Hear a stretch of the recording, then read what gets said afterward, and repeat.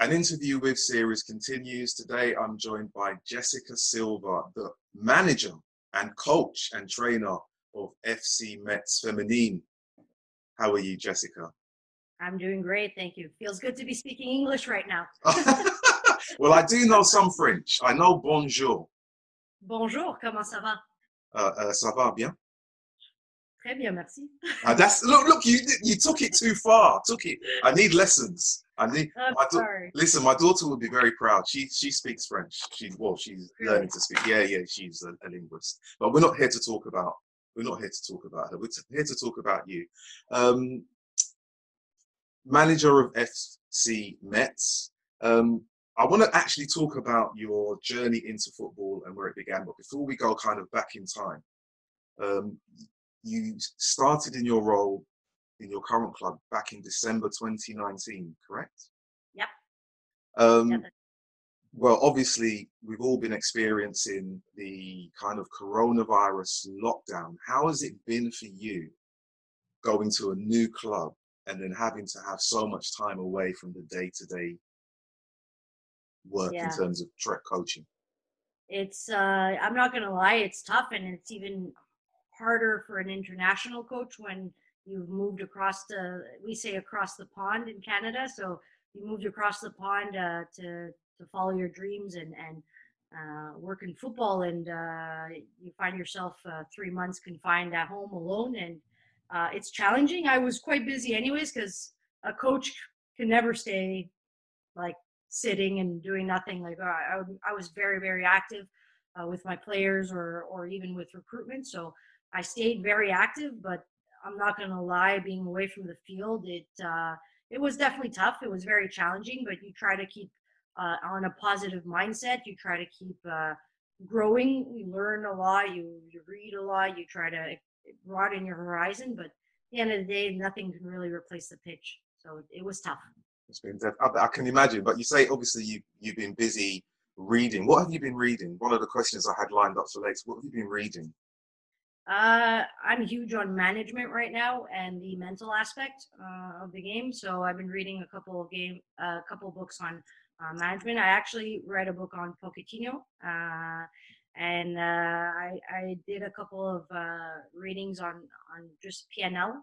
So just learning and growing about how do you manage different humans today, because football is all about management right now, and how to manage and grow as much as I can throughout a time where normally I don't have this much time to read. So. Oh, well, you've used it well, like everyone else, I'm sure. And we tried. Right. In terms of your career, obviously you're in management, but where did it all begin for you, player-wise, as a child? Where did it begin for you, your passion for the game? I'm Portuguese Italian. My parents are immigrants in Canada, and it came from Europe. When my parents moved and met in Canada, you grow up with your actual Portuguese Italian culture, and you grow up watching World Cups. And to be quite honest, in Canada they only showed EPL games on weekends, and so that was the only access to football I had back then. And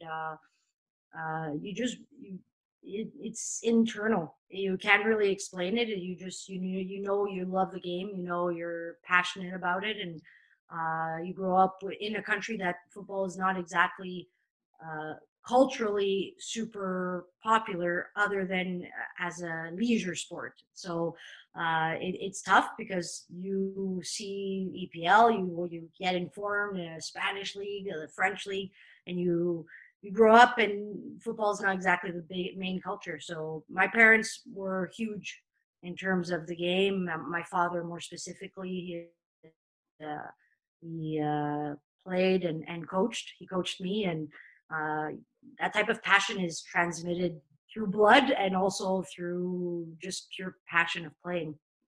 I have to be honest, I'm sure there are a number of people who are quite jealous that you had that kind of input very early on. Two different cultures, very passionate about football, but you say it's something internal. How did you cope as a young person being in a country, honestly, knowing that you have this love of football And everyone's just kind of lethargic and it's just leisure. And you're like, no, it's not. How did you cope? Well, actually, Canada has a lot of immigrants, right? Like, especially when I grew up, there was a lot of Italian, Portuguese, and I come from Montreal, where there's a huge Italian and Portuguese community. And during World Cup, Euros, and whatnot, we we go and we meet up in the Portuguese Italian community and we watch games together.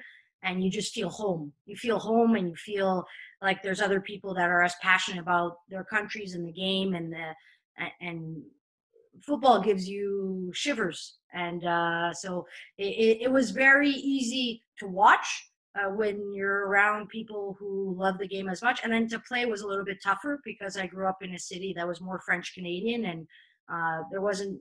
It's not the same type of passion as in Europe. Um, in terms of the passion between Europe and Canada, while you were playing, what kind of player were you? But also, did you have to play mixed football with the boys, or was there a girls' team that you could go to? Yeah, I played mixed until 8 years old, and then afterwards we played with girls right away, which I personally think is unfortunate. I would have much rathered and enjoyed, and even as a coach now, I push my female athletes to play with boys as long as they can. Um, but I mean, if football is growing in Canada, it could become something very, very big and important. And I think they're doing the best they can to make it become a sport of a high competition level. But you can't really compare Canada and Europe because Canada is as big as Europe altogether. So when you grow up playing in the game, you feel the game a little bit differently than other players that are having fun while doing it. It's a different vibe. But I got hurt really early on, and I had two big injuries at the age of 14 and then 15 and a half. So I had to stop quite early. And when you stop for that long, I stopped for 3 years, and you go back, it's not the same thing. And people are just playing for leisure, and I couldn't play for leisure. I wanted to compete, and I wanted to grow, and it was too important to play for leisure. So I started coaching that way, and great things happen for different reasons. And today, when I look back on my injury, it was probably a very good thing that happened for me because I'm still in the game and more passionate than ever. So. And when you say the injury, not to dwell on it, but what was it, ACL, or was it a break or anything like that? I broke 9 bones in my ankle, including my growth plate. So twice. So I tried to come back really quickly, and I did the classical player's mistake of coming back too quick, which is why I'm so hard about it with my players now. Yeah, I came back too quick, and I rebroke the same 9 cracks on my ankle, and the growth plate as well, which could have stunted my growth and created a lot of issues with my knees and the hips and my back. So it was a hard thing at the moment at such an important age, but it's made me be very analytical, and it grew my passion in a different way. And today I am living through my passion, and I don't know if I would have been doing what I do today had I not broke my leg and realized what it's like to be away from the game forced, you know? Yeah, I mean, obviously you can reflect at that point and say, good things happened out of something that was quite bad.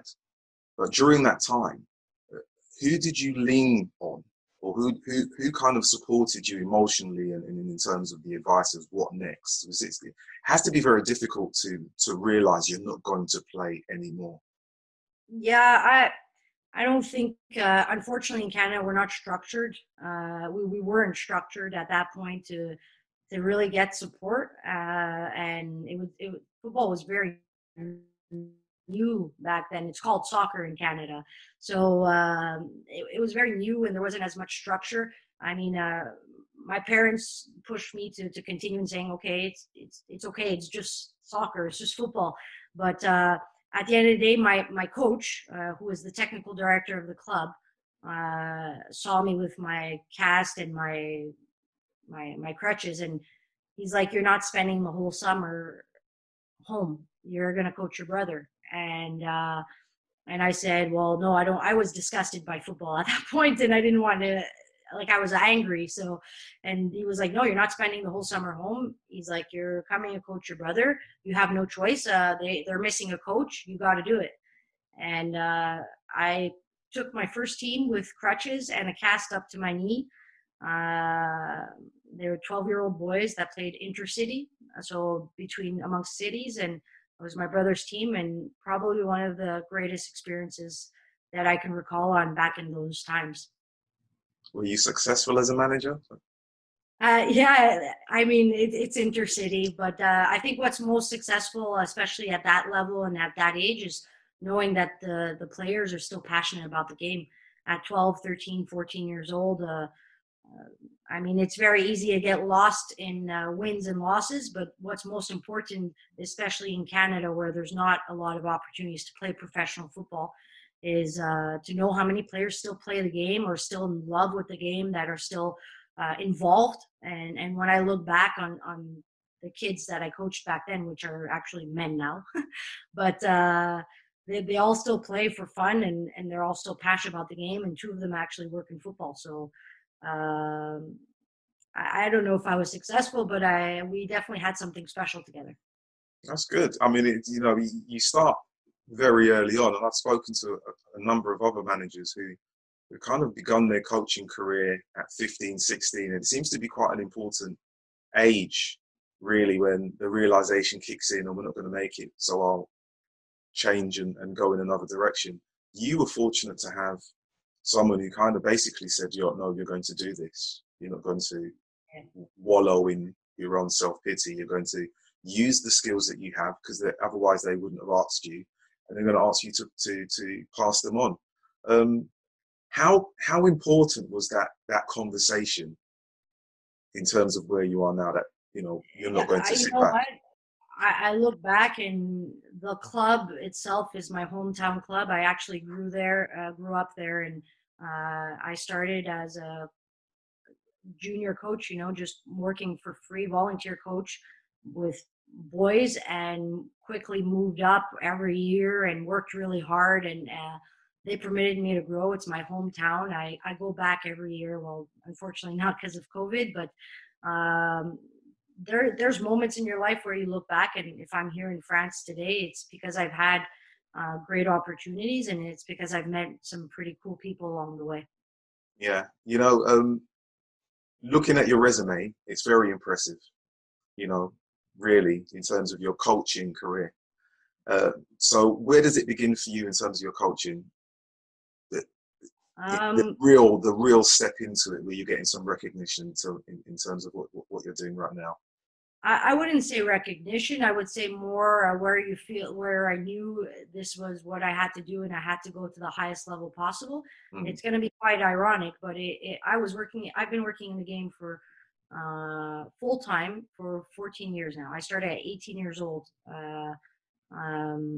working full time in the game. And the moment where I knew I needed to go abroad and really push for an international career, or push to grow the game, and when I became limit obsessed with it, would be when I went to my FIFA workshops during the World Cup in 2015 in Canada. And I actually met a fellow English woman in those workshops, Hope Powell. Wow. And I was at a cross point at that point in my life, where I had finished university and I was supposed to go into teaching. And good move. And we had a conversation one night in the hotel. I think it was Edmonton. And she's like, you really ought to do your UEFA A license. And I was like, what do you mean? Like, I live in Canada. How is that possible? And she's like, no, Jess. She's like, there's FIFA scholarships that are available. I'll write you a letter. And Hope Powell is one of the main reasons why I am here today, because she gave me the tap on the back that I needed at that point to say, it's okay, I can do this full time. It's okay, I can go further than Canada, and I can go in Europe and live my passion, live of my passion. And Prior to that, I was already working full time, but she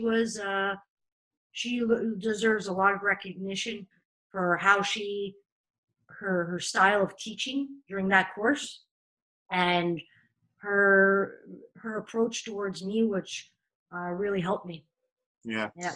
You say you were working full time. Where were you working at that point? I was working at the Quebec Soccer Federation full time at that point. So I got the opportunity to go on the workshop through the FSQ, so the Quebec Soccer Federation. I worked there 3 years full time, 5 years in total. And prior to that, I was at the Club Soccer Longueuil, which is my city, which is one of the pretty big clubs in Quebec. And from that workshop, I worked at the CSA afterwards. I worked with Canadian Soccer Association, so I got to have other opportunities because I got my coaching license and whatnot. And while you were doing your coaching license at that point, did you have any specific responsibilities, or was it just a? Yep. Yeah. What were they? I was working at the National Training Center at the FSQ while doing my license, and I was an assistant on the under 20s Canadian national team. So I was like, it's contract based, and I worked with Bev Priestman actually as well, which was also another eye opening to see females in the game that are about your age, growing and working in the game full time, getting opportunities. It's great, and it's definitely helped me quite a bit to push through. Okay, and obviously, you say you worked with Bev. How was it? What was it like working with her? Did you kind of share the same kind of style in terms of management and coaching ideals? Did you share tips? I mean, I was an assistant, so I came on a contract base, but Bev and Joey Lombardi did huge work in Canada to reform the system a little bit, and we had a lot of similarities in the way we like the game and like to see the game played. And she's English, she likes when it goes quick and whatnot. No, I honestly enjoyed my time working with the CSA and enjoyed my time working with the different coaches that were there, and I have a lot of lasting relationships through my experiences there. So there's a couple of things that you pick and choose things that you like from every environment, and you grow from it, right? Yeah, of course. Obviously, you get onto FIFA doing your coaching. Did you have to apply, apart from the supporting letter from home, did you have to fill out a specific application, and what was the process? And if you can remember the interview, could you share what that was like? Yeah, I mean, I had to apply. So I applied through the French Football Federation. So French is my second language. And I applied through FIFA with their support. I did 2 FIFA workshops in Canada, and then afterwards I had their support with Hope writing a letter. And I got interviewed by Emmanuel Vandenberg, who's a man who's in charge of coaching education in France. Fantastic teacher, fantastic mentor, and basically he just interviewed me, listened to a little bit about my experience, and saw I was passionate and very serious. Because when you get into high level coaching, you have to be very serious and willing to do the work on the side, because it's a lot of work on top of your full time job. So you just spent a lot of time learning about how passionate someone is and willing to invest the time necessary to grow. And when you say you have to put in the time, is there an example you could share in terms of what did you have to do, like a 4-hour presentation or something, or was it? I mean, getting my my UEFA certification was probably the most interesting, exhausting, challenging thing I've ever done in my entire life. You had a football assessment, which was filmed, and you have like 4 people watching, and they're going to tell you if it's good or not. And from there, and you get a team that you don't know, right? So it's not like you're accustomed to coaching the players. You don't know their names either. From there, I had 3 presentations of one of 40 minutes, one of 25, and another one of 25. The 25-minute ones are always the hardest because you have to be very concise and precise about what you're saying. And after that, there's a jury and you get questioned for about 20 to 25 minutes on your presentation. You had a huge binder that you had to built and make sure that it had all your sessions over a year, your reflections and whatnot. So it's a huge process, but it's a good one because you get to grow quite a bit and reflect quite a bit on your coaching. And from that period, I mean, do you use all of the methodology that you had to study at that point? Were there some points that you thought that's not relevant, or do you use all of them in your current role now? I think everything you do in life will serve its purpose at one point in time. Education is about having the information and learning how to use the tool. And you get into the field and then you learn to use different tools at different moments. And then sometimes you're like, oh, shouldn't have used that tool at that moment.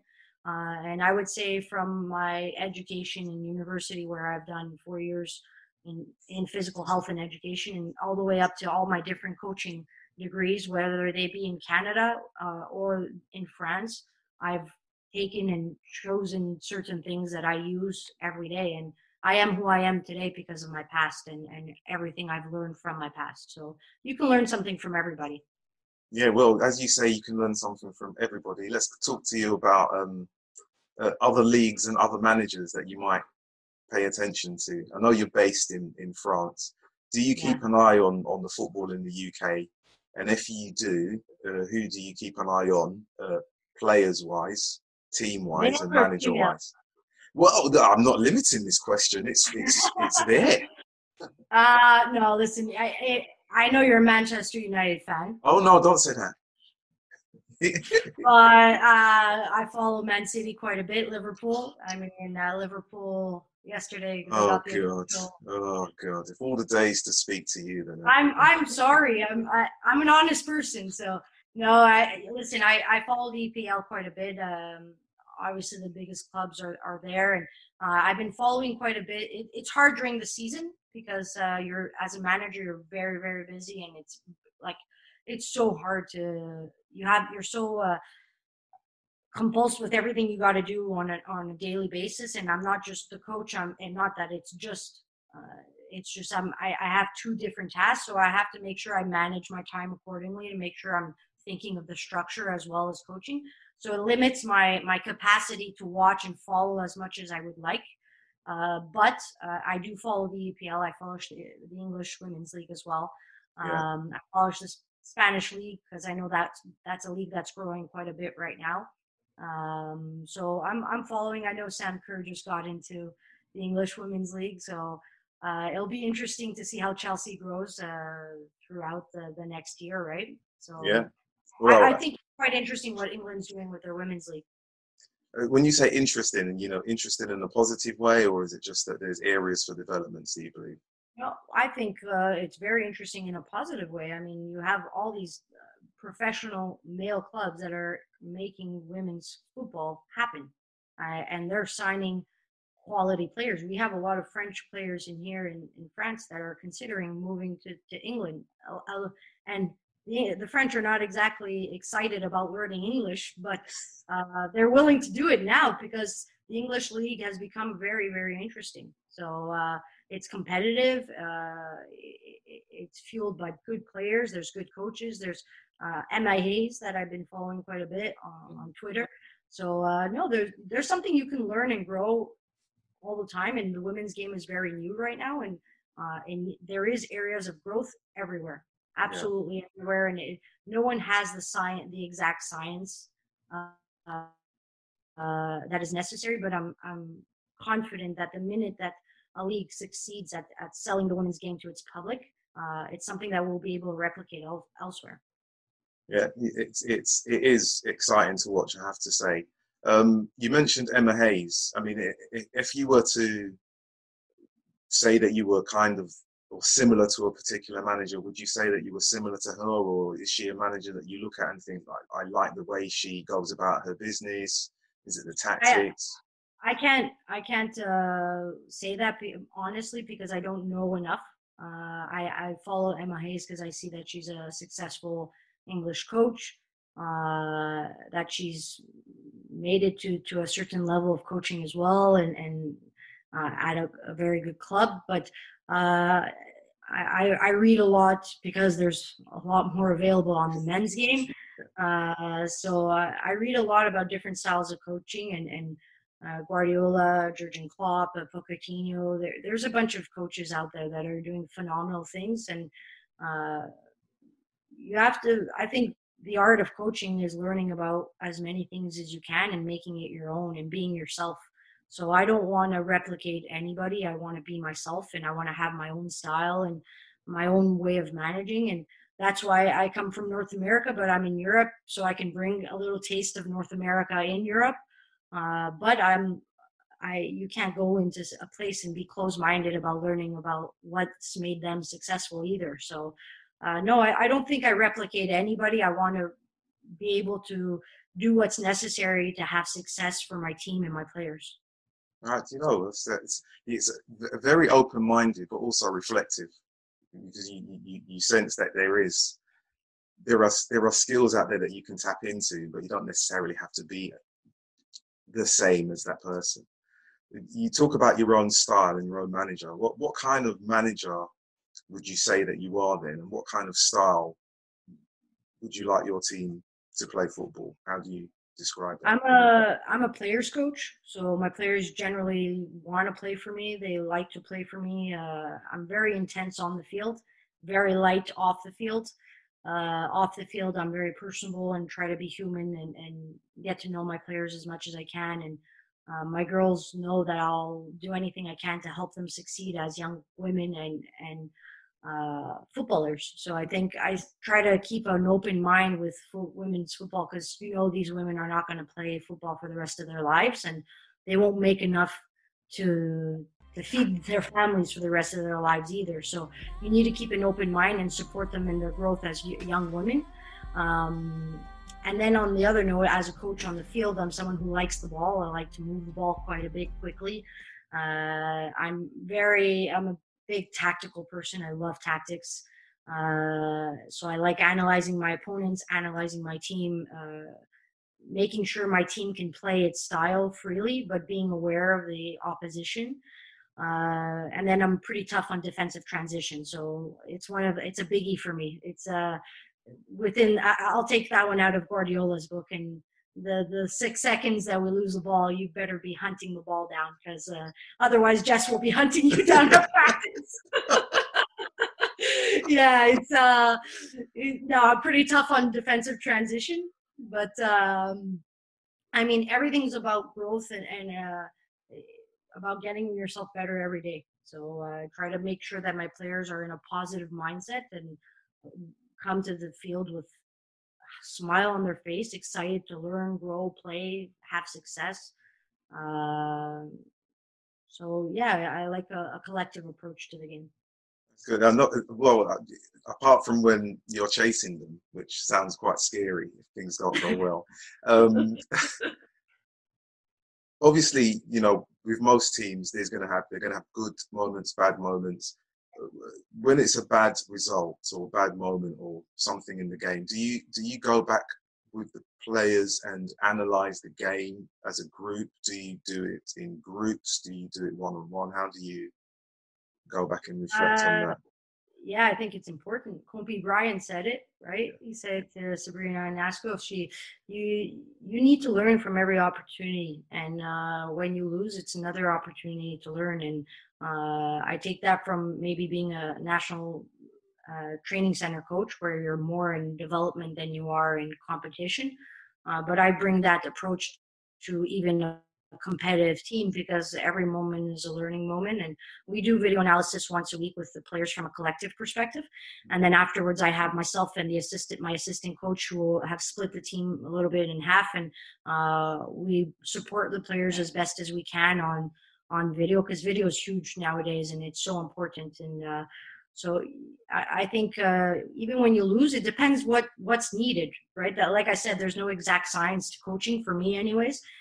It depends what's needed at that moment, what's happening. There's things that are regular and process. So we're going to speak about the game every Tuesday after the game. We're going to give you 25 hours to reflect on it. We're going to reflect on it, and we're going to be as objective as possible. And then afterwards, you can discuss it. You can have small groups. It depends what's needed at what time. And that's kind of the art of coaching in a competition level and not a development state.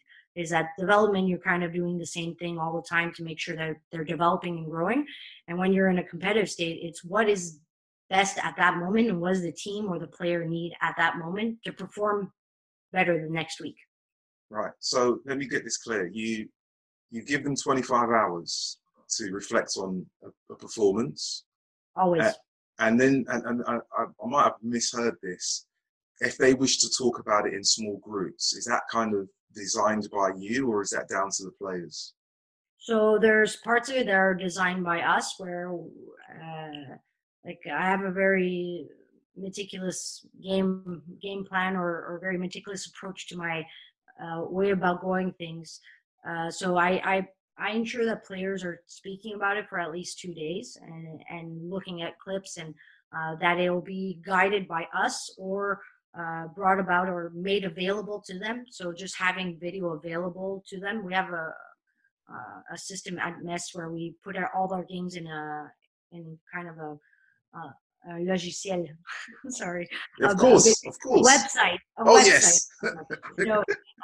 And everything goes in there, and players could then from there we'll look at their game, analyze their game, whatnot, and we'll set up some learning tables, right? Growth tables where players could come in and discuss. Coaches are available if you want to discuss, and other players are available as well.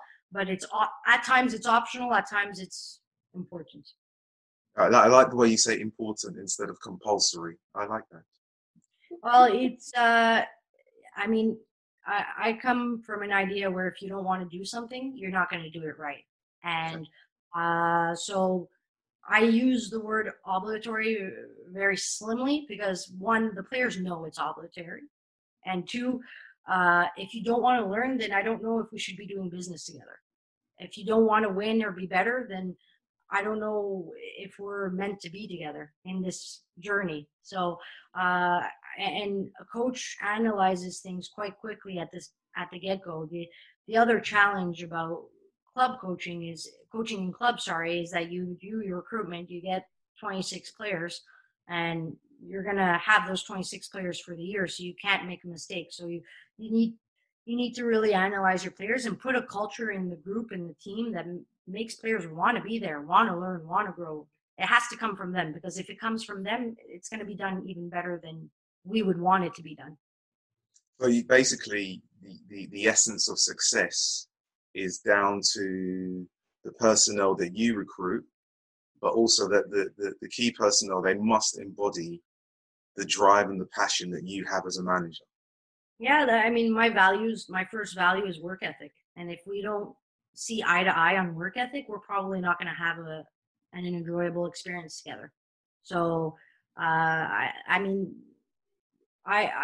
learned to work hard for everything that I have, and work countless hours. The last thing you want are players that take things for granted. So, you have to be passionate about what you do. We're so lucky we get to live through football. It's a pure joy and chance, and we need to seize the moment, seize the day, and get better every day. You know, I can see, going back to the beginning of our conversation when you talked about your injury and just playing with the boys and wanting to win, and that everyone was like, well, it's just leisure. You were destined really to go into coaching, weren't you?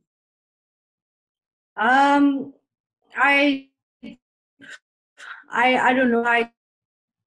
This is what I need to do. It's I can't explain it. I know I need to be here right now. I know I need to be working in football, and this is what I know best and what I love most. So It's honestly I don't want to be anywhere else right now.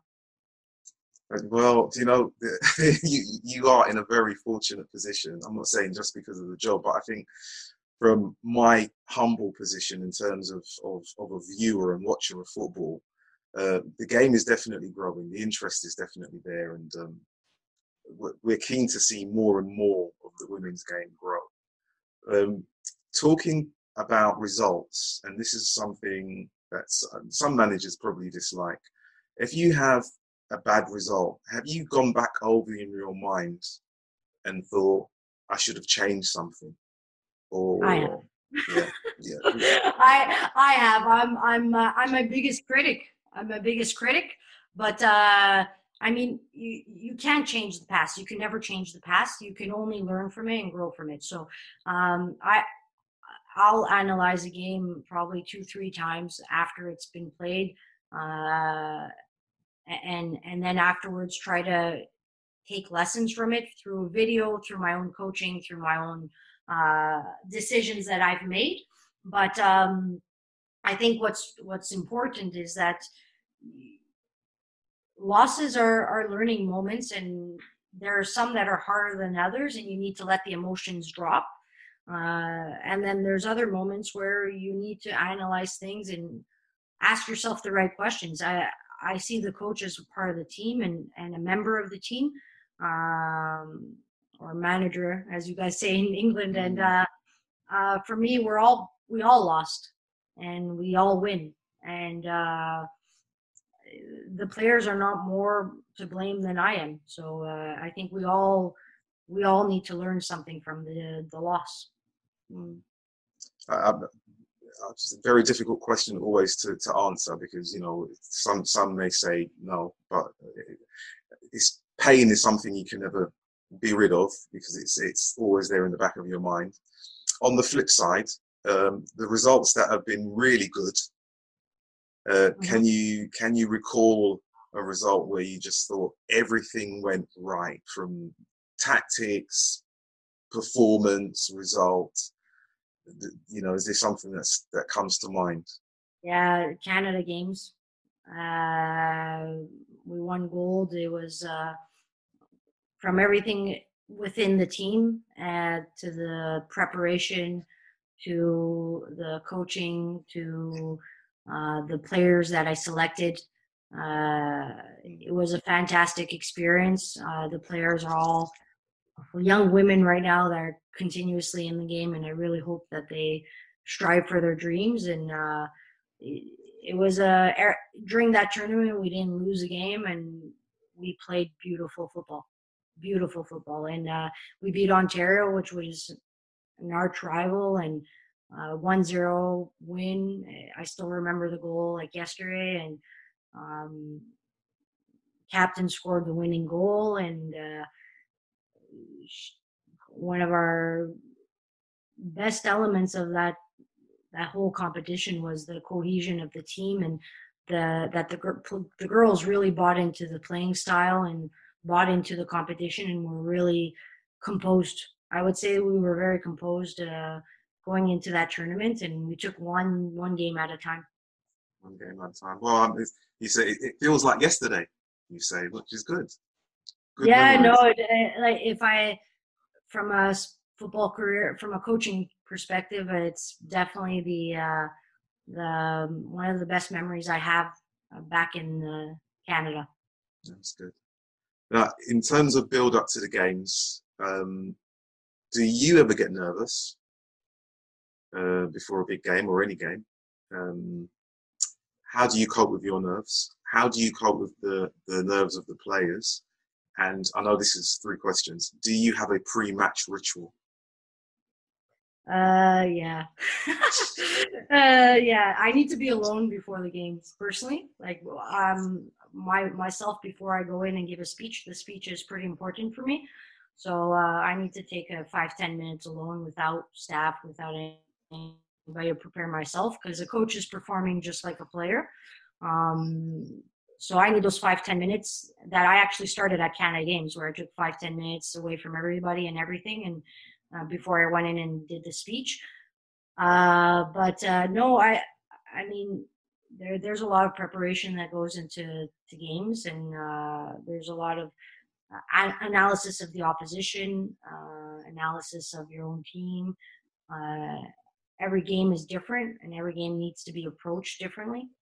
But you try to focus on the controllables, and you try to focus on what your team needs at that moment to perform at its best, right? But in terms of my nerves, what's funny is that the biggest games of my career that I coached, I probably wasn't nervous at all. It was very awkward. The final of Canada Games, maybe because at the semifinal I was very nervous, and we were playing Nova Scotia, and I was very, very nervous for that game because I knew if we played well and we did well, then we'd be in the final, and it would the rest history would take its course. But the semifinal was the game I was most nervous about.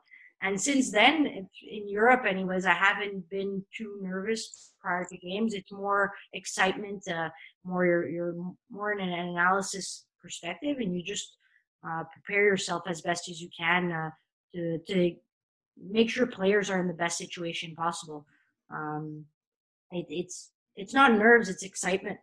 It's excitement. It's joy. It's game day. It's game day. It's the best day. Okay, the best day.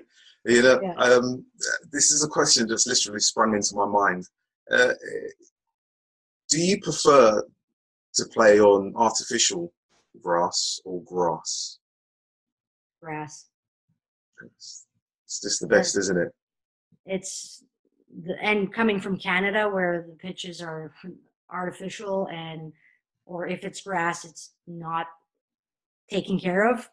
I mean, when I came to Europe and saw these beautiful pitches and the smell of freshly cut grass, or the mist when you come in and the pitch hasn't been touched, grass. And also from a football perspective, and even for your players, from injury prevention and whatnot, grass is 10 times better, a million times better. But I mean, there's everything you dream of, and then there's reality, and you can do with both. But if I had a preference, grass gives you the sugars. Gives you the sugars. Yeah. In terms of where you are now, what's your plan going forward with the team? Where do you see FC Metz?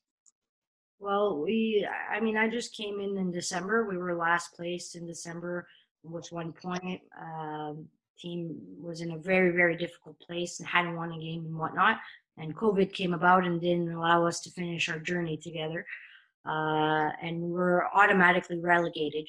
I'm not sure what happened in England, but in France, everyone was relegated or went up. So basically, we were automatically relegated. We're kind of restructuring the club right now. We've done a pretty heavy recruitment that we had to bring in some new bodies and clean up a little bit of the past. And I want to bring in a fresh start, a fresh philosophy, and a lot of excitement on the field, and one that we're going to try to be part of this club as much as we can, because FC Metz has a lot of history and a lot of fans. And there's a large community here that loves football, and there's huge, huge opportunity for the women's game to grow in this club.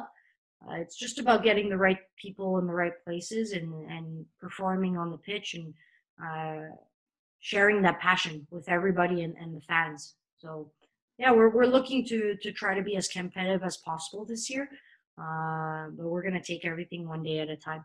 That's good. The football club in itself really has a job on its hands in terms of the education of the fan base around the club. And I'm not just saying that about FC Metz. I think football generally has a very big job in terms of educating fans across the world, considering the current climate that we're in. How important is the links between the club and the community going to be in terms of gaining the success that you want for FC Metz? Huge. we need to be involved in our community. We need to be involved in the clubs around us. We need to support what's happening around us and create links with players and other coaches and other clubs so we can make sure that we have success, because you can't sell a product you don't see. So we absolutely need to be visible to make people come to the stadium and enjoy their experience with us. That's great. I'm going to ask you one final question, even though I've got so many more, but we're going to come back again because I think we need to have another conversation. If you could go back to any point in your career, where would you go back to, and would you change anything? If I can go back to any point, I don't think I'd go back. I don't want to go back. I want to go forward. I want to go forward, and I am who I am today, and I've done great things. Like I've made many mistakes. I'm only human, and I've learned and grown from every experience that I've done. And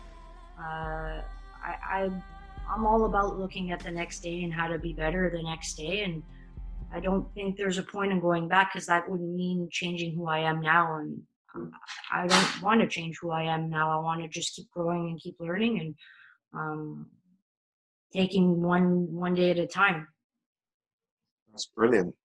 I want to say thank you very much for sharing your time with me and your journey into football and your coaching journey as well.